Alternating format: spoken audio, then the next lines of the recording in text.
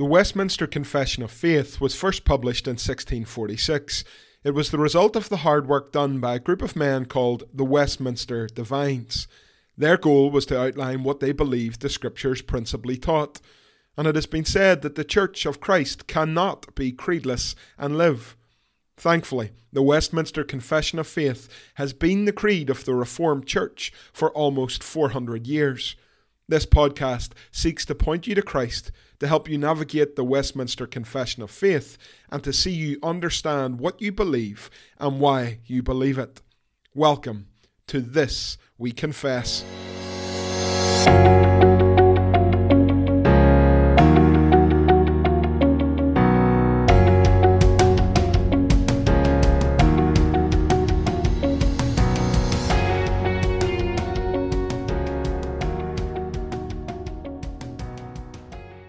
The Westminster Confession of Faith, Chapter 10, of Effectual Calling, Paragraph 2. This effectual call is of God's free and special grace alone, not from anything at all foreseen in man, who is altogether passive therein, until being quickened and renewed by the Holy Spirit, he is thereby enabled to answer this call and to embrace the grace offered and conveyed in it. During my final years at high school, I put together a fantasy football league which was run between my friends and I. And like any fantasy football league, it started in the same way. My friends and I would sit down at the beginning of the year and put together a team based on the resources that we had and based on our knowledge of the players in the game at that stage. There were big decisions to make. Would you put all your resources into that star striker who was inevitably going to finish the season with the most goals? Or would you balance your resources out throughout the team, trying to create a good, solid base that scored points from all over the pitch? I was never terribly good at deciding which way to go, and I never once came top of my own fantasy football league. Most of us will probably have an experience like this in our lives when we're asked to use our judgment to put together a particular team. Maybe it is a sports team in the playground with your friends all those years ago at school. Perhaps it is, as I have said, a fantasy football team.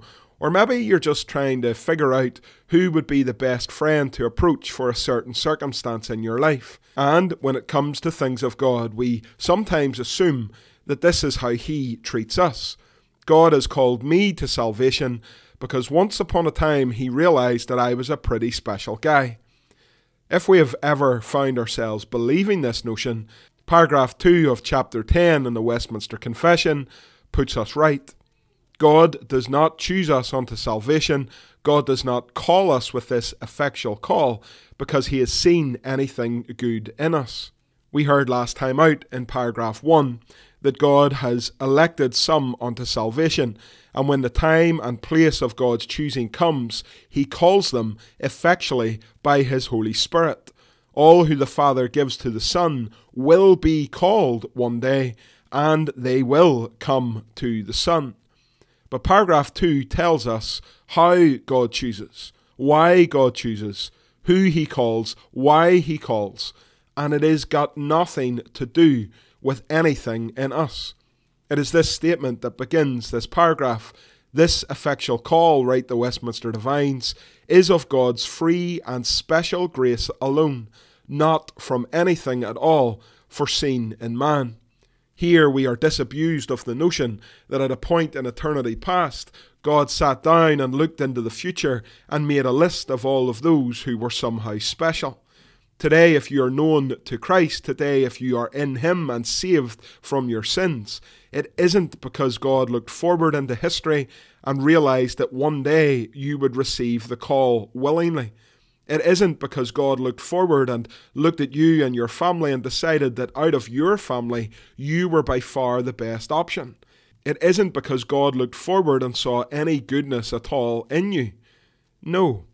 If God has called you, this effectual call is not from anything at all foreseen in you, but it is all about God's free and special grace alone.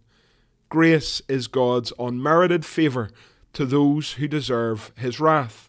Please understand that, my friends. Today you and I are saved by grace alone, through faith alone, in Christ alone. And none of this is dependent upon our goodness. Every single one of us deserves the wrath of God. And yet, in eternity past, God has predestined some of us unto salvation, and those who he has predestined, he will inevitably call with this effectual call. This call is all of God's free and special grace, not dependent on anything that God has foreseen in us. Of course, this teaching is supported by the Scriptures. In 2 Timothy chapter 1 and verse 9, Paul writes, God has saved us and called us to a holy calling, not because of our works, but because of his own purpose and grace, which he gave us in Christ Jesus before the ages began.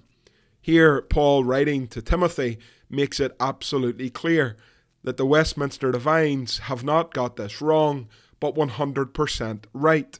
What they teach here absolutely mirrors the plain, clear teaching of Scripture. God has saved us and called us to a holy calling, not because of works, but because of his own purpose and grace. Paul repeats this when he's writing to Titus in chapter 3 and verses 4 to 5. But, says Paul, when the goodness and loving kindness of God our Saviour appeared, he saved us, not because of works done by us in righteousness, but according to his own mercy, by the washing of regeneration and renewal of the Holy Spirit. God has saved us by his mercy, by his grace, by his unmerited favour, not by any works done by us in righteousness. The Lord did not see your kind acts that you carried out in 2004 and decide in eternity past to save you because of them.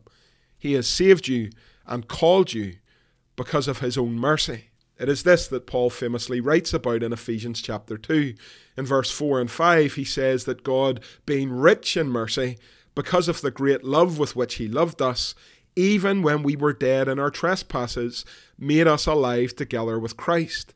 By grace you have been saved. And then in verses 8 and 9, for by grace you have been saved through faith, and this is not your own doing. It is the gift of God, not a result of works, so that no one may boast. Here we are encouraged by the fact that the Lord loved us even when we were dead in sin.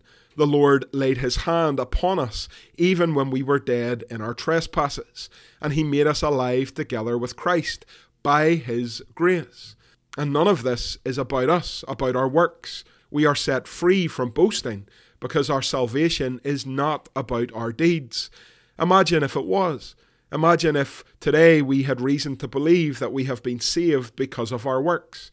Would you feel comfortable sitting in a room with superior Christians? Imagine you were saved and told the audience that you were saved because once upon a time you had done nice things to your elderly neighbour. And then someone else would stand up and say, well, I am saved because I set up a mission in Nigeria. I'm saved because I give all my money every single month to the church. It would make Christianity a race between men and women. It would make us have absolutely no assurance because what if my works were not good enough? Thankfully, we have been set free from such a scenario.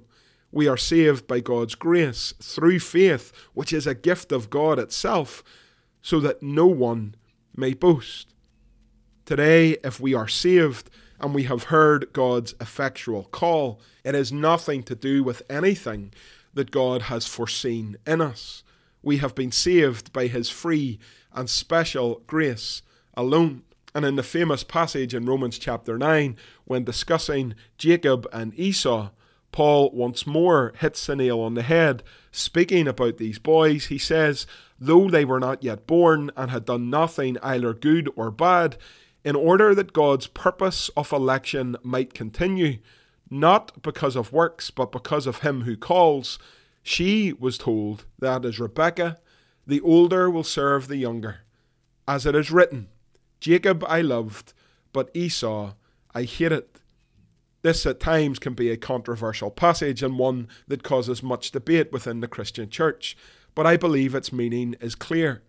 Jacob was loved not because of the works that God saw in him, not because he was somehow better than Esau. If you read the story, then you know that Jacob is not this wonderful, righteous figure, but Jacob was loved by God, so that God's purpose of election would continue, not because of works, but because of the one who calls. It wasn't because of Jacob's actions and Esau's lack. It was in order that God's purpose of election might continue, not because of works, not because of anything foreseen by God in eternity past, but because of his grace, his love, his mercy, and his purpose. As the Westminster Divines continue in this paragraph, they make it clear that you and I are altogether passive in our salvation until being quickened and renewed by the Holy Spirit. Once more, the Divines show us our condition. We are utterly passive in our salvation. We do not wake up one day and decide, today I'm going to wrestle with the things of God. Today I'm going to listen more in church. Today I'm going to read my Bible and try to figure all of this out. No, the biblical reality is clear. As Paul says in 1 Corinthians chapter 2 and verse 14, the natural person does not accept the things of the Spirit of God, for they are folly to him, and he is not able to understand them because they are spiritually discerned. The natural person, writes the apostle, does not want or understand or accept or discern the things of God. We are utterly passive when it comes to our salvation. Paul writes as well in Romans 8 and verse 7, "For the mind that is set on the flesh is hostile to God, for it does not submit to God's law. Indeed, it cannot." And again, we see here that there are only two types of people in this world. There are those who have been renewed by the Holy Spirit and enabled to receive Christ, and there are those who are dead in sin. And these men and women are not neutral to the things of God. Indeed, they are hostile to the things of God. They do not discern them. They do not understand them. They do not submit to God's law. How, therefore, could we say that any one of us has the ability in and of ourselves to turn to God? How could we actually believe that you and I one day could wake up and somehow will ourselves to be better and somehow run to God's arms in and of our own strength? No, this cannot be. We are not saved from anything that God has foreseen in us, and we are passive in all of this until the Spirit makes us alive. And it is this that Paul writes about in Ephesians 2 and verse 5. Even when we are dead in our trespasses, writes the apostle, even when we were hostile to the things of God in the flesh, even when we were the natural person who did not accept the things of the Spirit of God, when we were dead in our trespasses, God himself made us alive together with Christ. It is by grace that you have been saved. It is by grace that we have been made alive in Christ. It is by grace that we have been removed from that natural, hostile condition to a place where we long for the things of God. We are passive in our salvation until made alive by the Holy Spirit. And it is the Holy Spirit, the third person of the Trinity, who causes us to be born again. And according to the Westminster Divines, it's only when we have been quickened and renewed by the Holy Spirit, made alive by the Holy Spirit, that we are thereby enabled to answer God's effectual call and to embrace the grace offered and confide in it, to hear the outward call of the gospel with open ears and to receive it with renewed hearts. We must be born again. We must be made alive. We must be raised spiritually from the dead.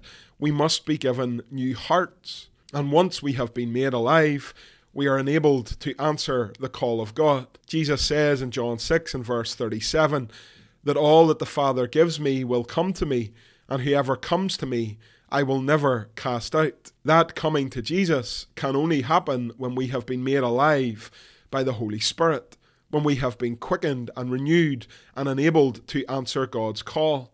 We will never come to Jesus if the Lord leaves us in our trespasses and our sins.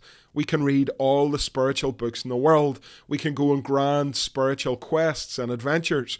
We can meditate day and night. But if the Lord does not renew us and quicken us by his Spirit, then we will never receive the gospel call. We will never answer it.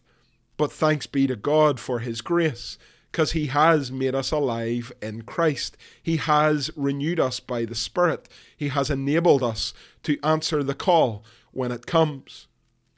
Ezekiel 36 and 27 tells us exactly that. The Lord says, I will put my Spirit within you, and I will cause you to walk in my statutes and be careful to obey my rules. Here is the direct opposite of the natural man who does not want to walk in God's statutes, who despises God's rules. For the Christian, for the one who has been renewed and restored and made alive in Christ, well, we have received the Holy Spirit. The Lord has softened our hearts, given us hearts of flesh, and enabled us to walk in his ways and to obey his rules. Once we were dead, but now we are alive in Christ. And Jesus says exactly this in John 5 and 25. Truly, truly, I say to you, an hour is coming and is now here, when the dead will hear the voice of the Son of God, and those who hear will live. This verse beautifully sums up the teaching of this paragraph, that we who are dead in our trespasses and sins have not been made alive because God saw something special or good in us. This is a humbling truth, a humbling paragraph, that today if you are saved, it is not because you are better than all your friends and neighbours.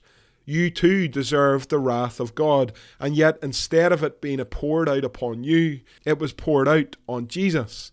And so today, if we are in Christ, we must be deeply humble and deeply thankful people. For we have only come to Jesus by the quickening and renewing of the Holy Spirit, who has enabled us to answer the gospel call and to embrace Christ as he is freely offered in the gospel. And so I am glad today that salvation is not like a fantasy football league. I'm glad that the Lord did not have a giant spreadsheet before him trying to work out who deserved salvation. Surely if that was the case, then there would not be a single soul ever saved. Friends, consider your life. I know when we look in the mirror, we like to believe that we are the most special of all people. We have never done anything wrong. We have never had impure motives. We have never said a bad word against our neighbour. But that is simply not true. Whilst we look at ourselves and pat ourselves in the back and think that we are wonderful, in God's sight there is not one righteous. No, not one. And so with this being the case, we should be incredibly thankful today. Salvation is not of anything foreseen in us, but salvation is all of grace and all of God. To underline today's teaching, here are 5 questions. Question 1. Give a definition of grace. Question 2. Prove biblically that God's call is not based on anything that he has foreseen in man. Question 3. Why is being set free from boasting such good news? Question 4. What do you understand by the Westminster Divine Statement that we are altogether passive in our salvation? And question 5. What must happen before we can answer God's effectual call? That's all for today. As always, my name is Scott Woodburn, and until next time, this we confess.